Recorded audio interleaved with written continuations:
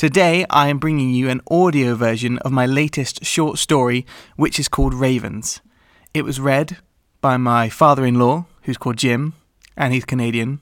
I feel it's important that you should know that he's Canadian. And we recorded it by going into his car and stuffing it full of duvets and pillows and blankets and turning it into a mini recording studio.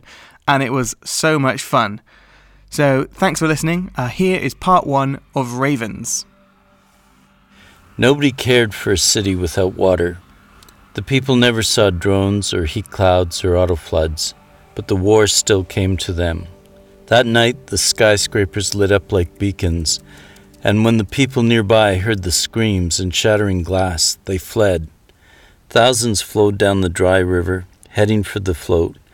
They ran to it for safety, but instead they found a fortress. The ramps were raised and the engines glowed white with fire. When the freighter rose, it left ruins and hot death on the ground.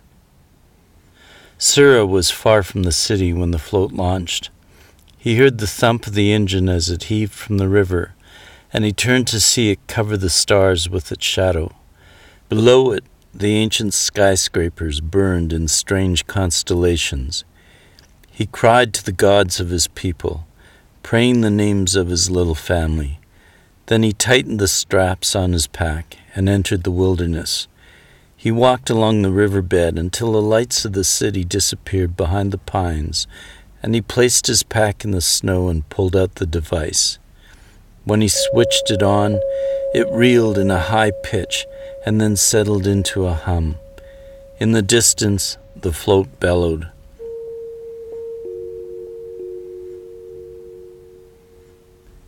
As Sura waited, a cloud crept into the forest, and the boulders and the islands of trees became shadow shapes as the fog filled the river like slow water.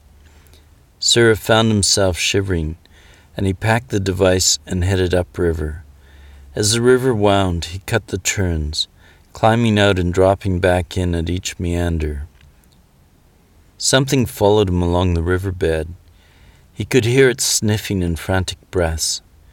He changed direction and headed towards the far side of the river, careful to pack the snow with slow footsteps. But he had not lost his tracker. He crouched below the line of a boulder and listened. The sniffing had stopped. He peeked around the side of the rock. There was no movement, but there were footprints. Then the attack came. She leapt upon Sura, and he turned them as they fell onto the riverbed. He tried to push himself up, but talons dug into the side of his head, and he was back in the snow. Sura could feel contact at his legs. He kicked wild and scrabbled up. He brushed hair and snow from his eyes and saw the sniffer. Her hair was lank, and overalls were dark with old blood. She pounced at him, but Sura dodged, and she fell. He grabbed a stone, but in the second he took to pick it up, she was on her feet again. Her eyes flickered from left to right, but they did not see him. She sniffed at the air and then at the ground, and Sura raised the rock to strike. Then his pack became so heavy that he fell backwards. Many hands and knees held him down, and he felt cold metal against his neck. More and more of them came. They were like her, all pale, all stained, all blind. The attacker sniffed at Sura's neck. "Ain't no creature," she said. The blind ones laughed. "He's got food," she said. Then Sura saw no more. He was turned over, and he got a mouth of snow as they shoved his head down into it. They cut the straps of his pack and took it.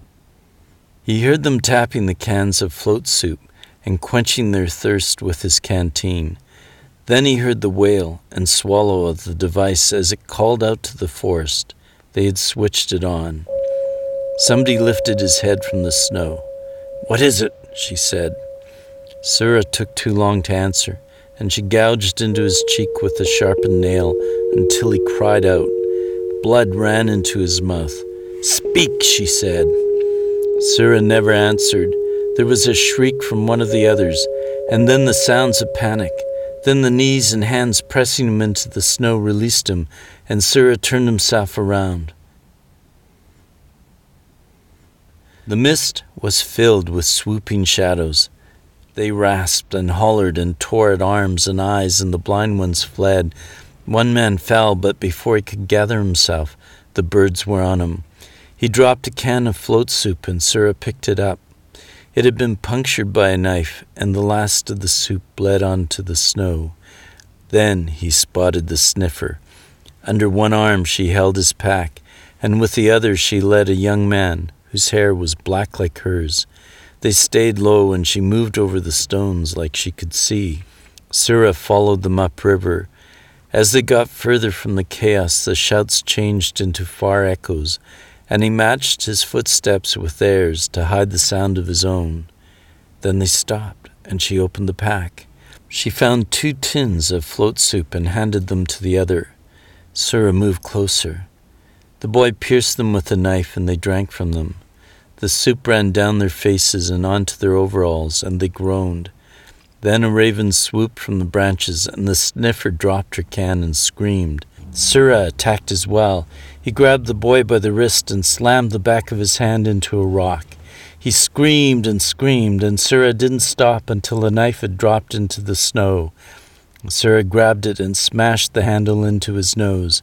Then he held the knife up to his throat. He looked to where the sniffer had been, but there was only the raven, busted up and leaking red into the snow.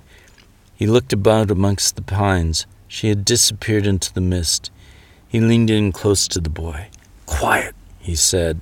He went quiet, but he breathed like a bear through his open mouth. Then Sura heard a pressing of snow and a sniff in the air. He spoke to her. "Hey!" She came out from behind an island of roots and dropped the pack. "You give me the food, or I kill him," he said. She faced him, but her eyes stared into nothing. "Sounds like the same thing to me," she said. She ran at him, and the weight of her attack made him fall. The knife caught and was pulled from his grasp, and then he grappled with her. They wrestled in the powder until blood ran thick. When she smelled it, she pushed herself off of him, and she scrambled over to the boy. The blood was his. The knife was stuck in his neck.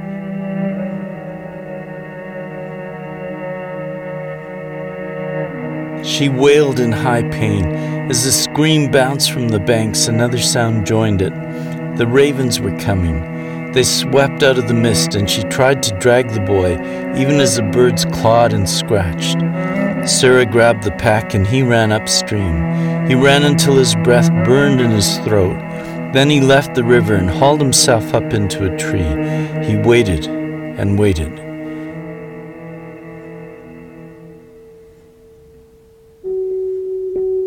Then there was a noise nearby. There was nobody on the ground, but he saw that the forest around him was full of wings and eyes and talons and beaks. As had been the promise, the device worked. You've been listening to part 1 of Ravens by me, Toby Wilmot, read by Jim Inkster.